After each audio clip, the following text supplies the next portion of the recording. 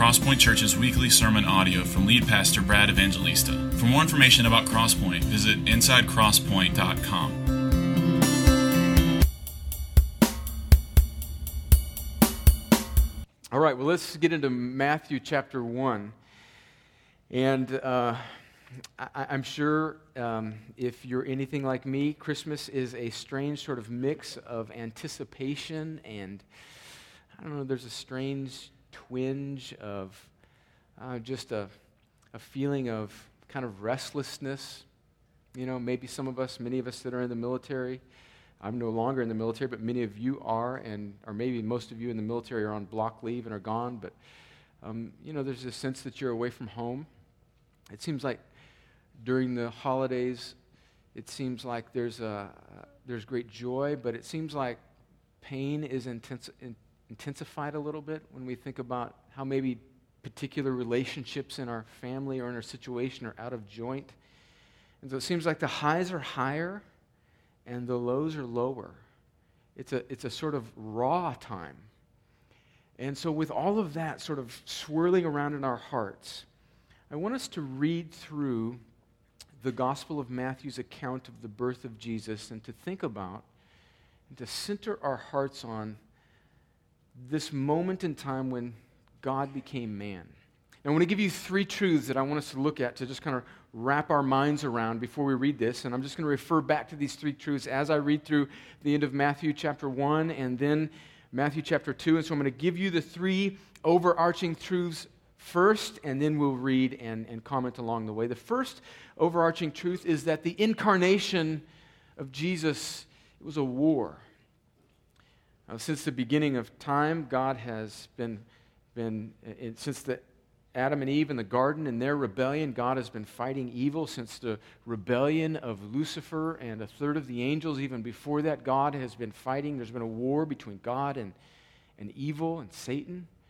But when God broke into this world in the person of God the Son, Jesus Christ, there was an intensification of war between God and Satan. This world fiercely opposes God and his purposes, God coming in the flesh. Secondly, I want us to see that God's word is sure and that he will fulfill his purpose.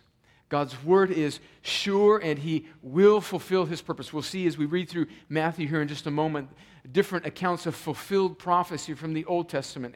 And one of the things that this is to do for us is to build our confidence in God and his character and what God says he will accomplish, no matter how dire the circumstances seem in the present. And thirdly, I want us to see, which I think is the overarching message of the Bible, and certainly of Matthew chapter 1 and 2 and of the Gospels, is that Jesus came to save sinners. This precious baby that comes in a manger, that's wrapped in swaddling clothes, that we sort of over-cutify. And I just made up a word, but I think you know what I'm talking about. Is on a mission. He is God in the flesh, declaring war on Satan and his kingdom, coming to save his people for his glory and our joy. And so let me pray, and then we'll read, starting in Matthew chapter 1, verse 18. Let me pray. Father, thank you for these folks that are here this morning and for the great privilege to gather and to think about the incarnation, the birth of Jesus Christ, the God-man, our King, our Savior, the Lord of all things.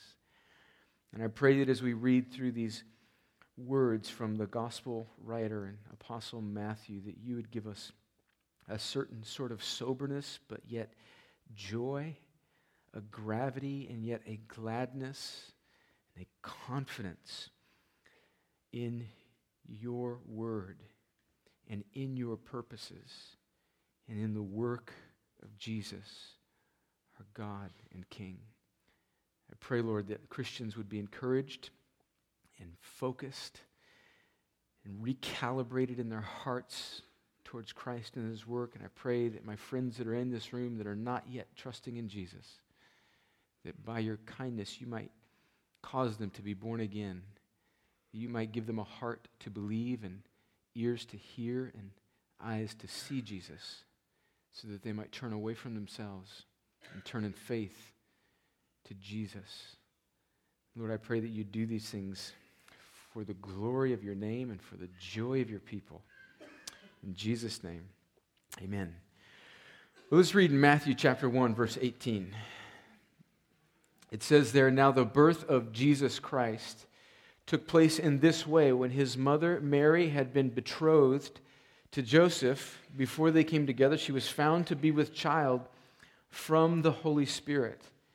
And her husband Joseph, being a just man and unwilling to put her to shame, resolved to divorce her quietly." Now, if you grew up in the church, I think you're probably familiar with that portion of Scripture, and we've all probably thought a little bit about the turmoil that must have been in in Joseph's heart as he encountered this news.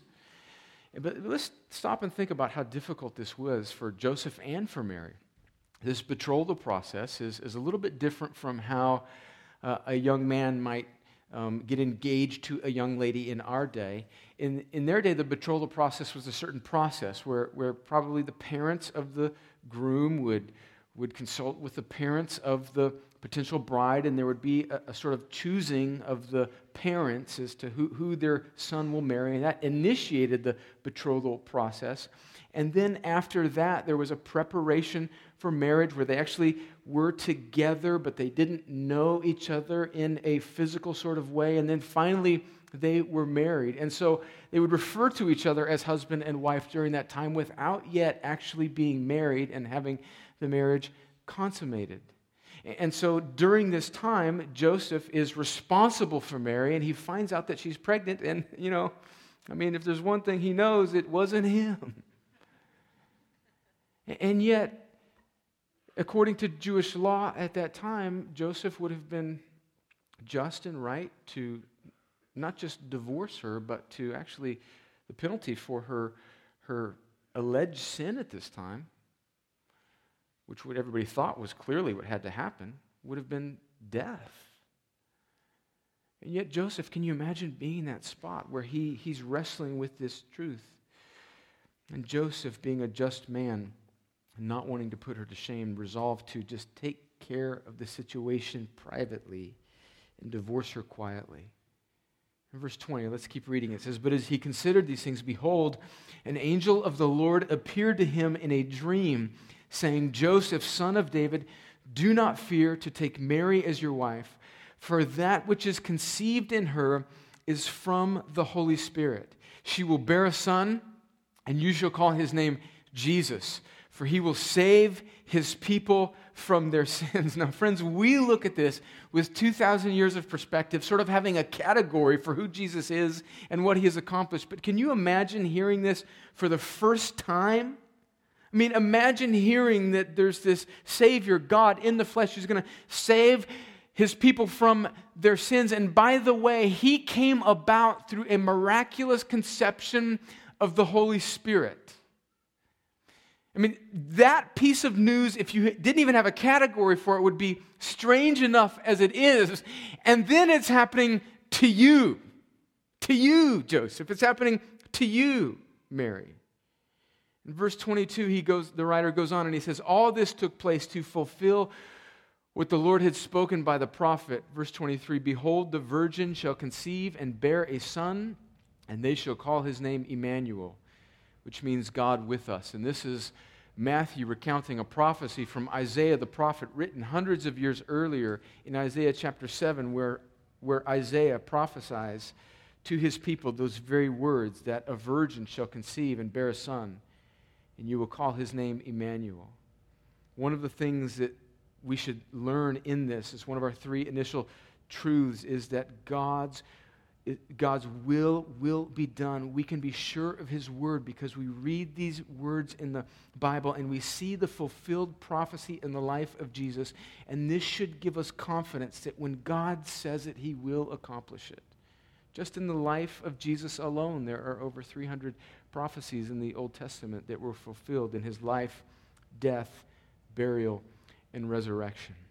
And right from the beginning, we see the announcement of Jesus' mission to save his people, not from Roman rule, but from their sins.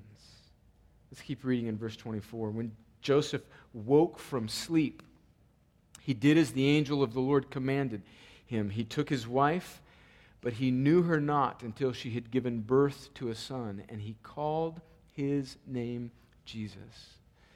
Can you imagine the wrestling that Joseph had to go through? I mean, every now and again I have trouble sleeping. I mean, when we were going through this process with the building, I think it's just part of being a pastor. You wake up in the middle of the night with something or some person on your mind.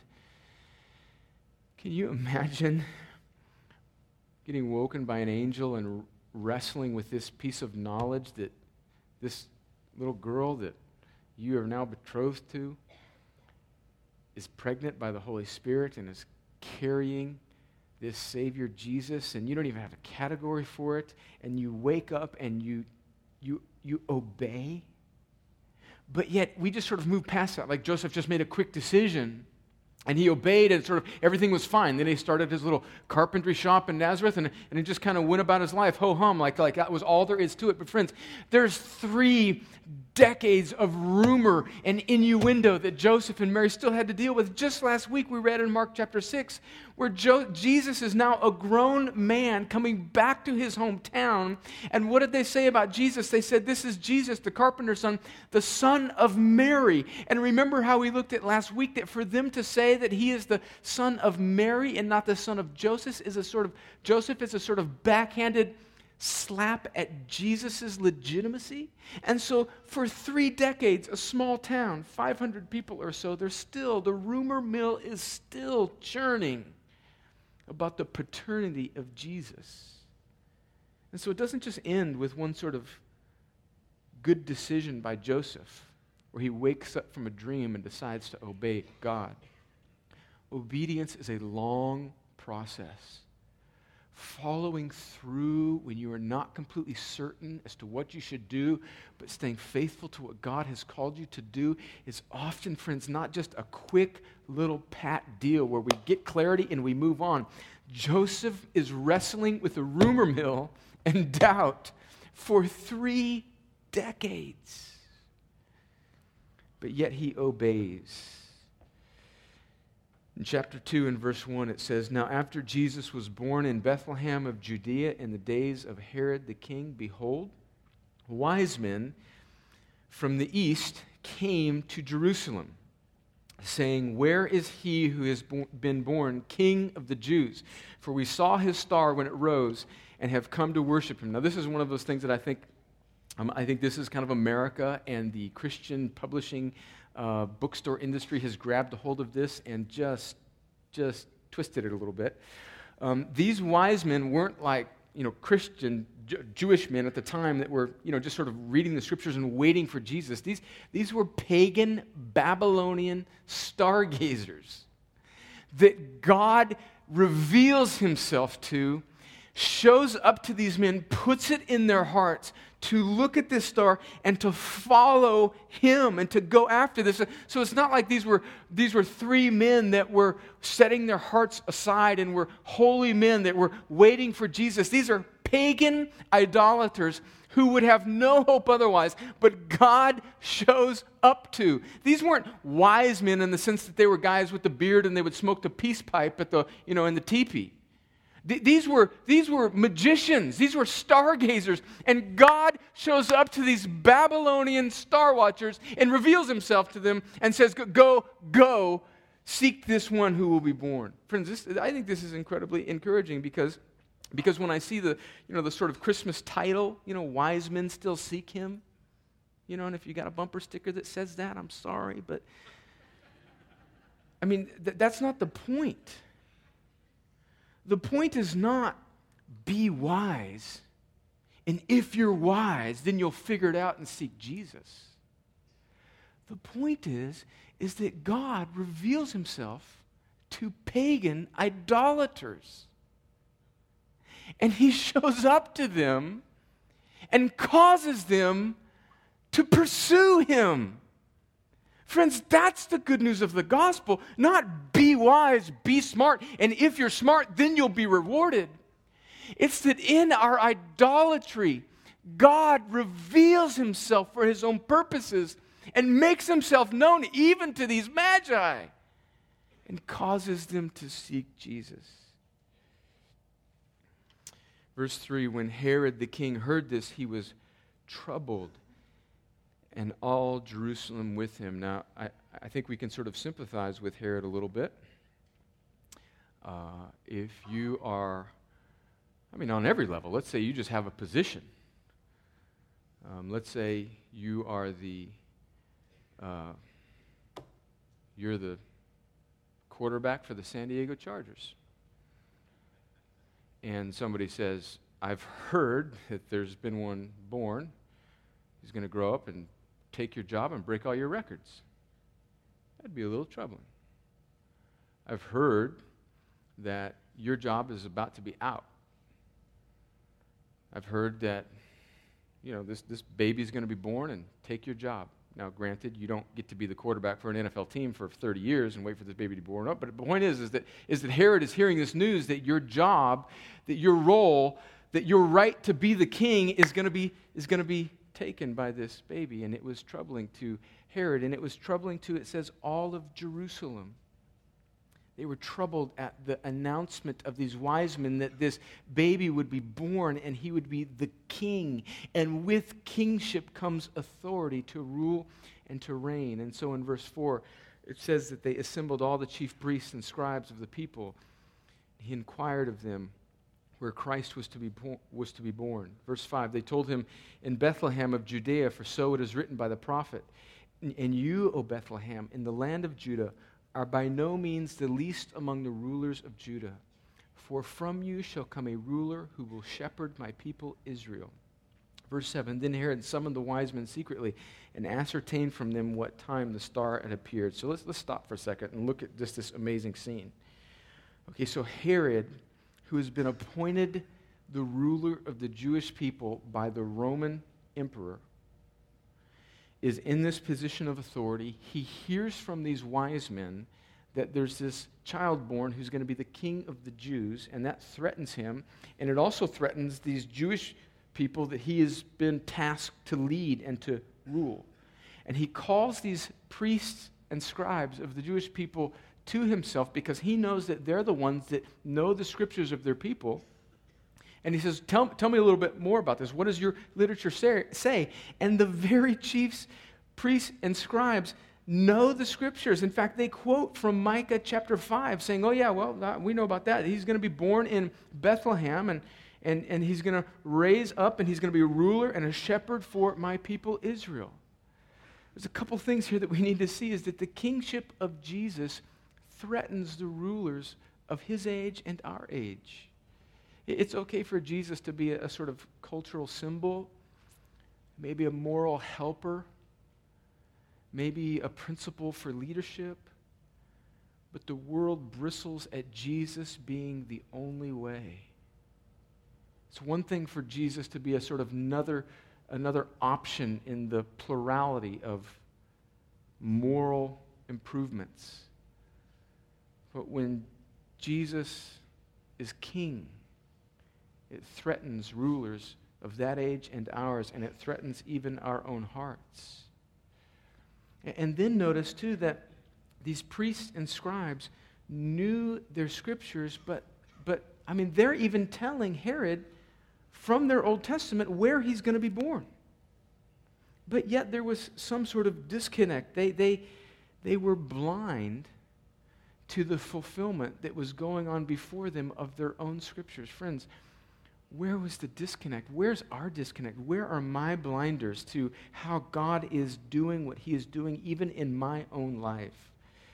These very men tasked with understanding the scriptures missed the fulfillment of all these scriptures that they knew so well.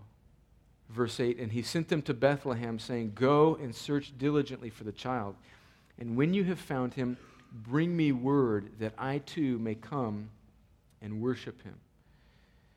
Verse 9, after listening to the king, speaking of the wise men, now they went on their way, and behold, the star that they had seen when it rose went before them until it came to rest over the place where the child was, when they saw the star, they rejoiced exceedingly with great joy. Okay, now, again, we need to stop here and think a little bit more deeply about what's going on here. So they've seen the star.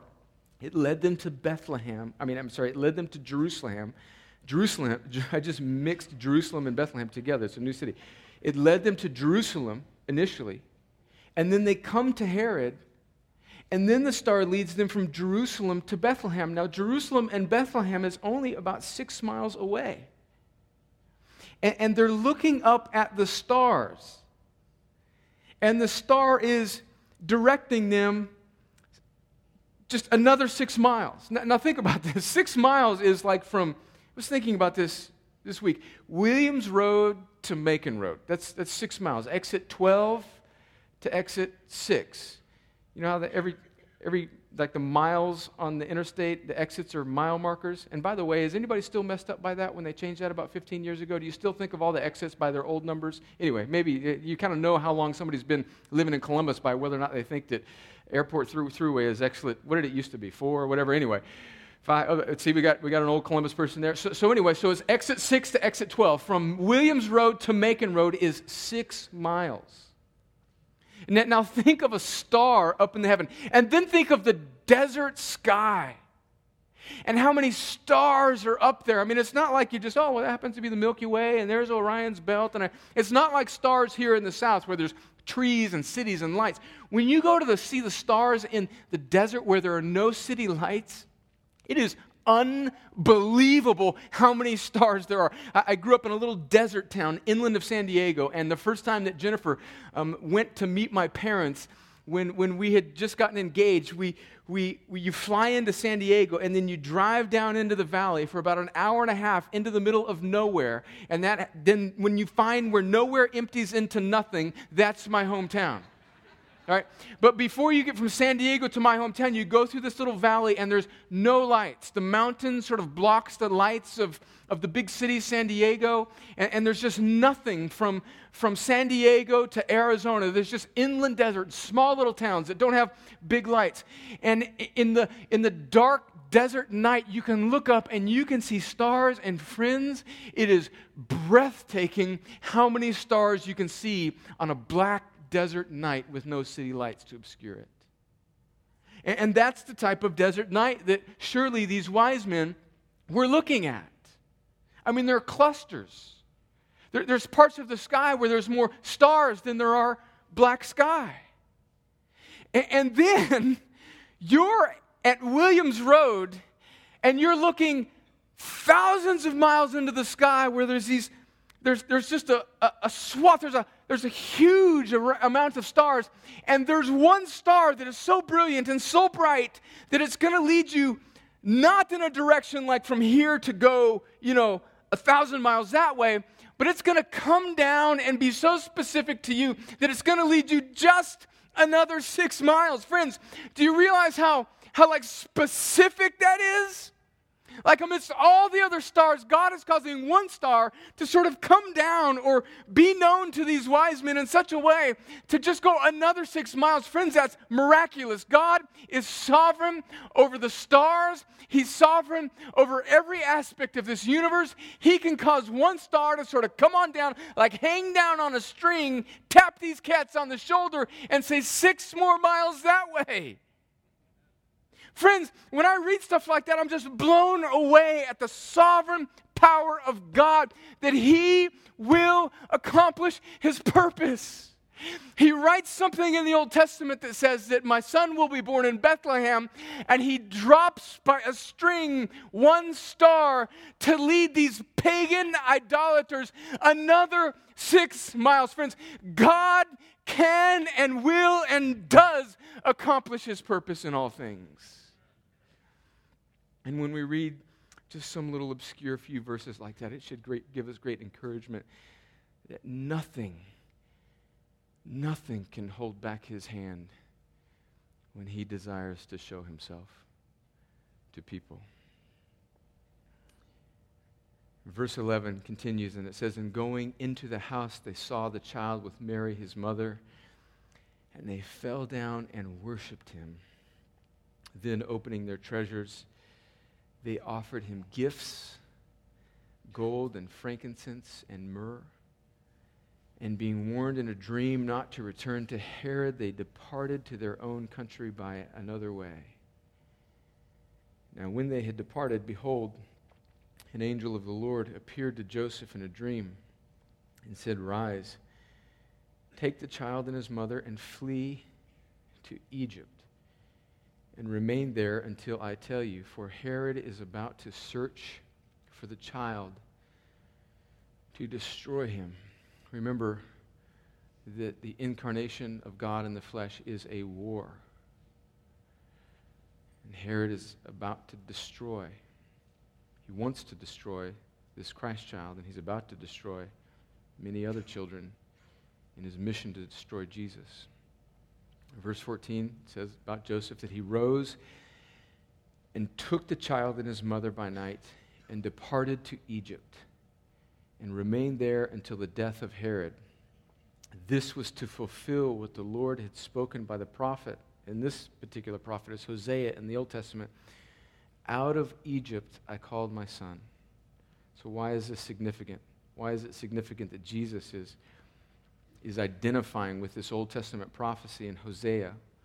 And what is Hosea speaking about when he says, "Out of Egypt I called my son"? Well, in the Old Testament, Israel is portrayed as God's son.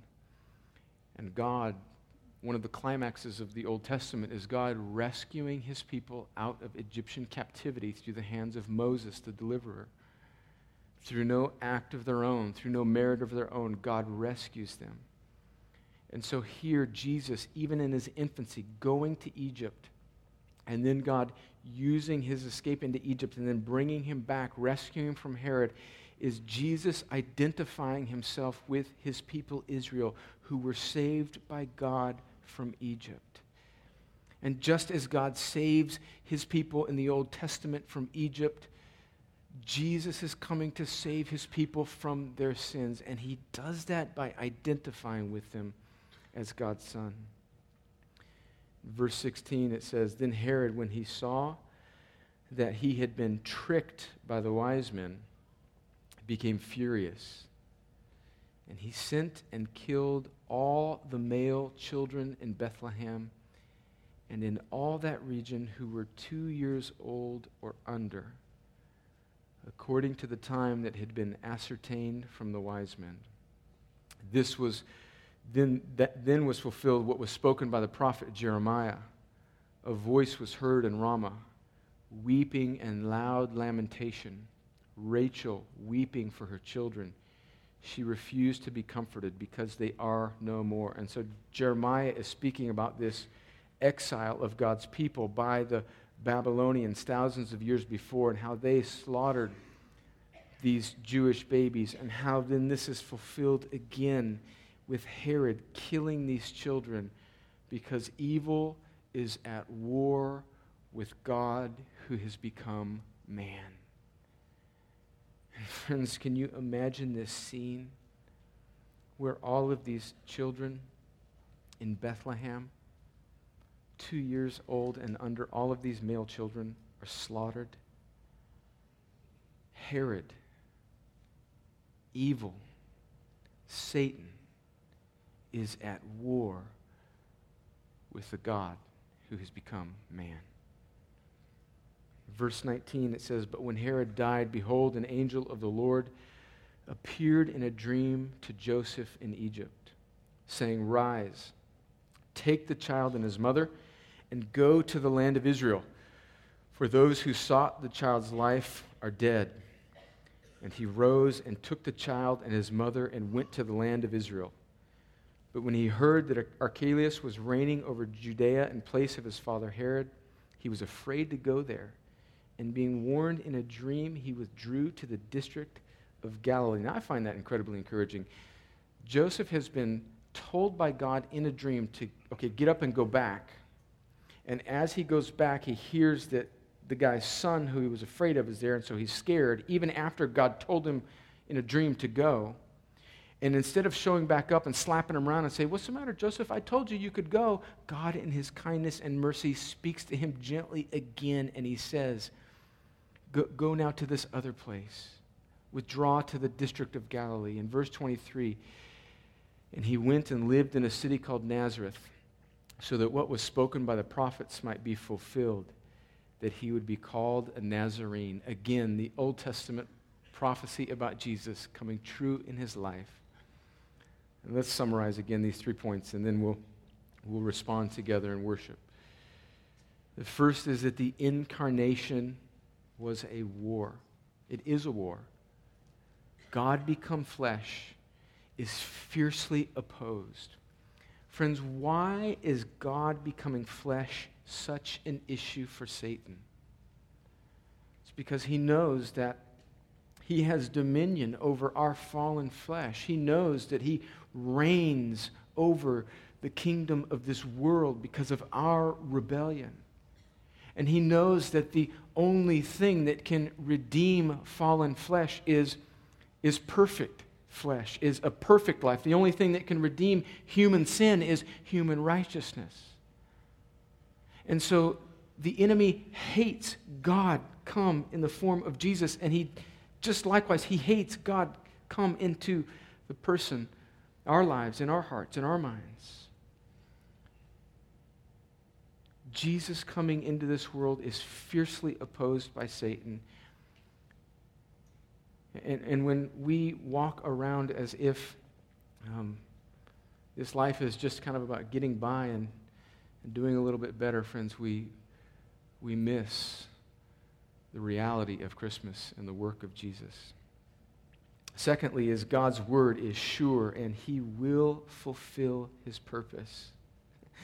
Look at how God, just in this chapter and a half in Matthew, we see 3 or 4 times God fulfilling his word in the birth of Jesus. What effect should this have on us? Friends, this should embolden us with confidence in God and his promises. It's almost, as I read this, and I remember thinking this during that message back in October when we were looking at before the presidential election, and we looked at God's sovereignty over the Old Testament leaders and rulers, and we looked at how God would call these leaders, to even pagan leaders, to fulfill his purpose. And when we read these accounts of the Old Testament prophecies of Jesus coming true, there's almost this sense that God has this thing rigged.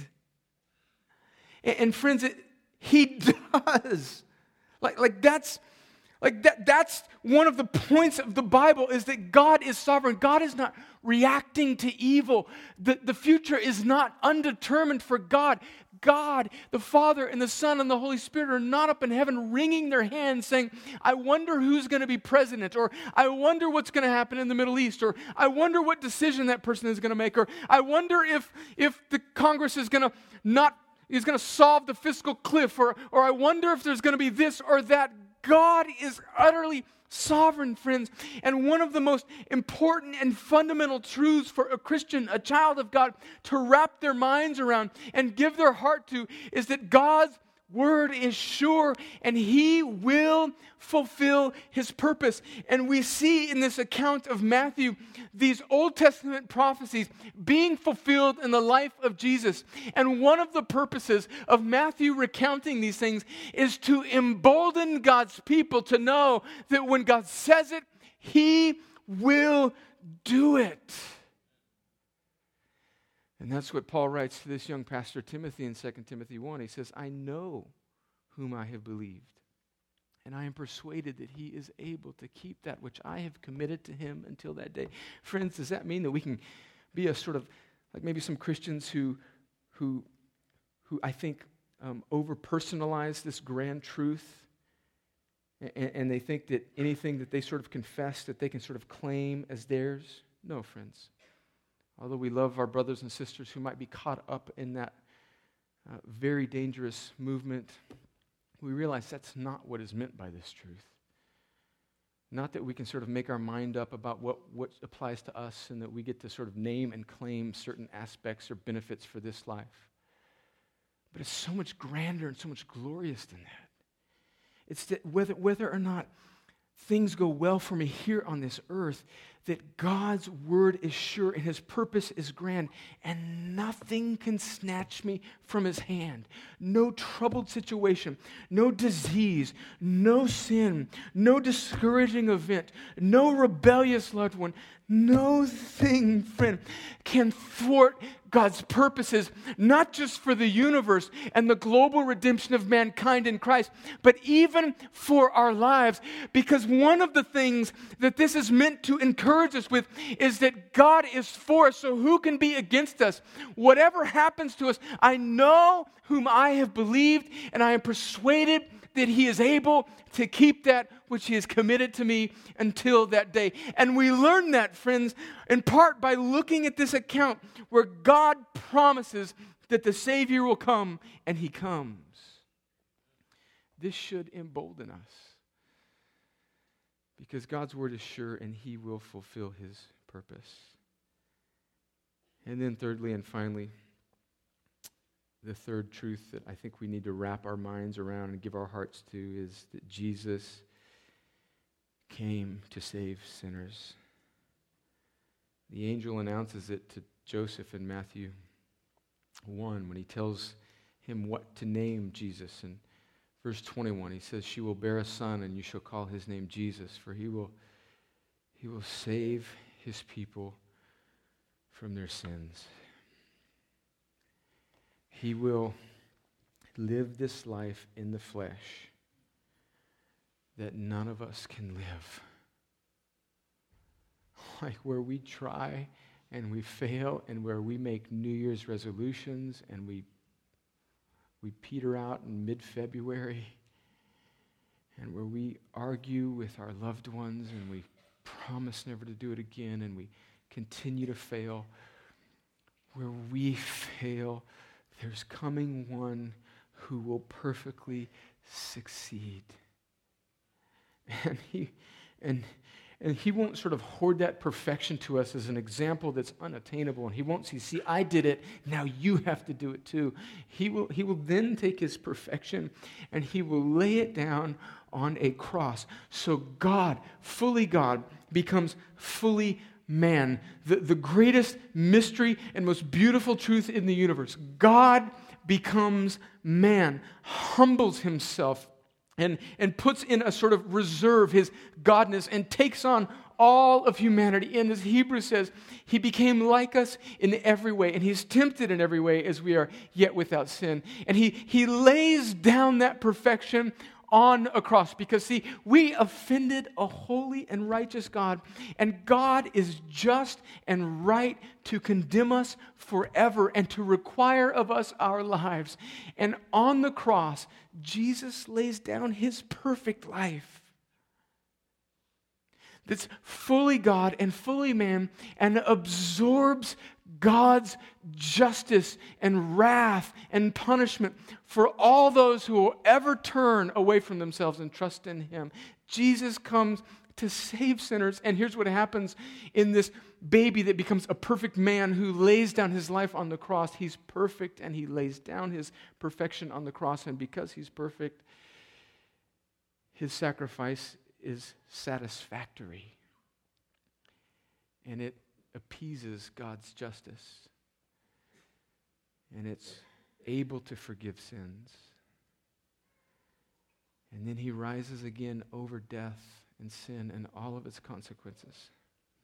He rises again in victory over the evil that sought to kill him, and over the evil that tugs still at our souls, and over the flesh that he conquered.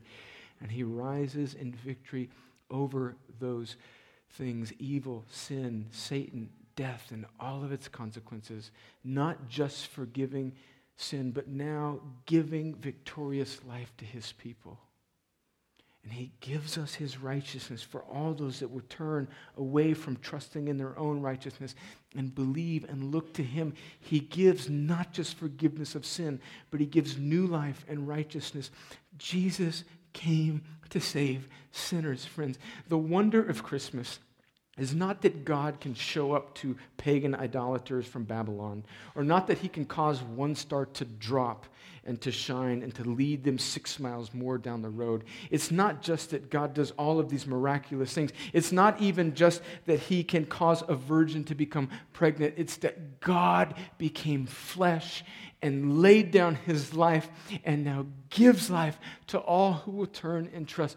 Jesus came to save sinners, friends. And one of the most important things that in fact, the thing that we were created for is to gaze into that truth and wonder and worship with awe and joy. So is that where your gaze is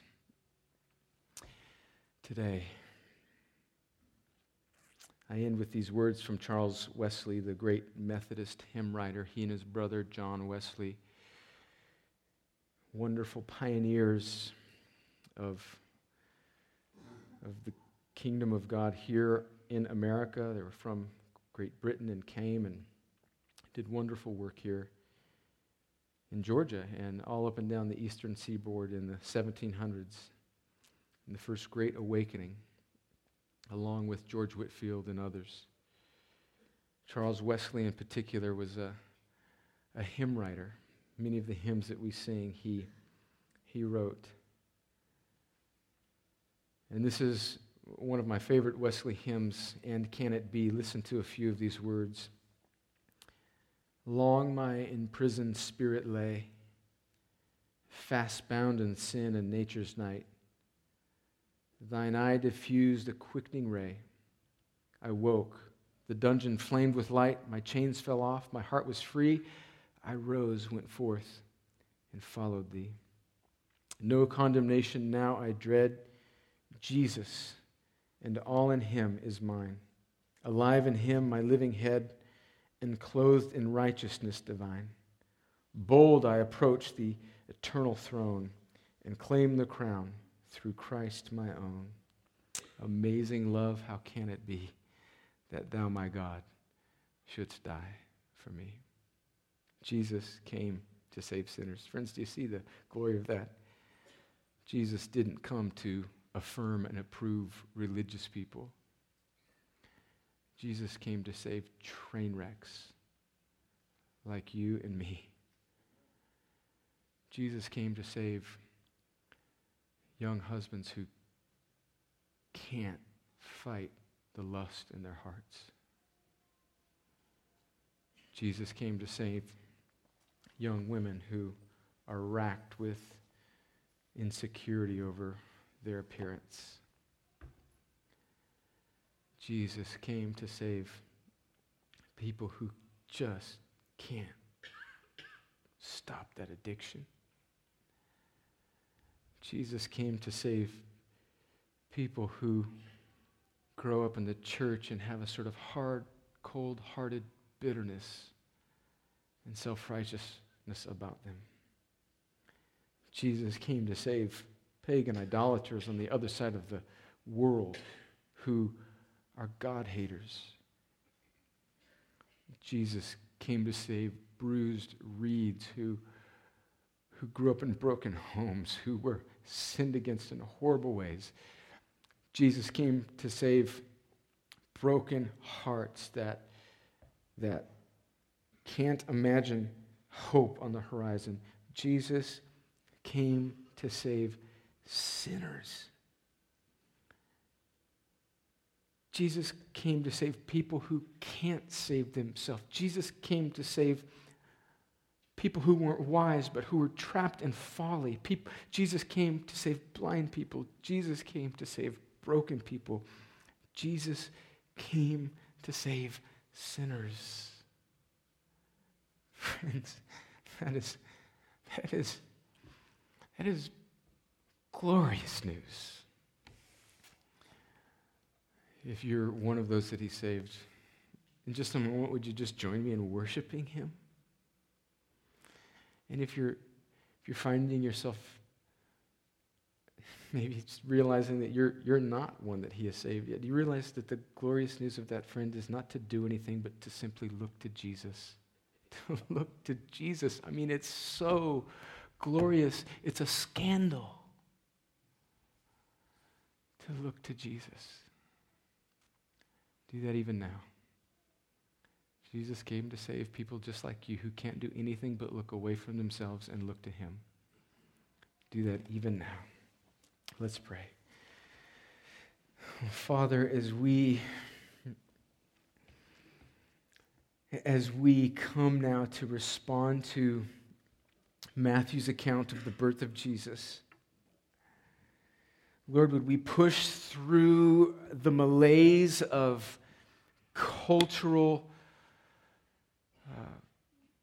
just silliness that oftentimes we build around our lives and around your birth, and would we zero our hearts into this one great and glorious truth that Jesus came to save sinners, God. How wonderful is that? How can that be?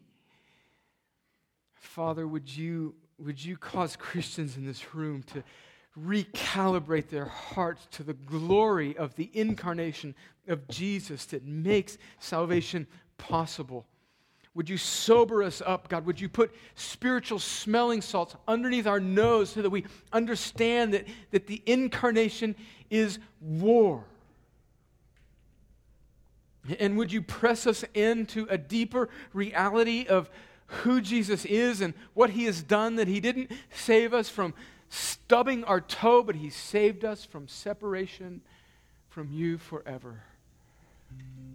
And Father, for my friends in this room who just have never heard this message, or maybe they've heard it, but it's just never awakened their soul, God, would you cause them to see Jesus today, right now, truly see Jesus for who he is, God, King, in the flesh, Savior. God, would they see Jesus? And Lord, would you give them a new heart so that they can believe, and eyes so that they can see, and ears to hear, and a heart to believe that Jesus saves sinners. Jesus saves sinners. And he gives them faith so that they can turn from themselves and turn and trust to him. Jesus, would you do these things? Father, would you do this for your glory and our joy? And I pray this in Jesus' name. Amen.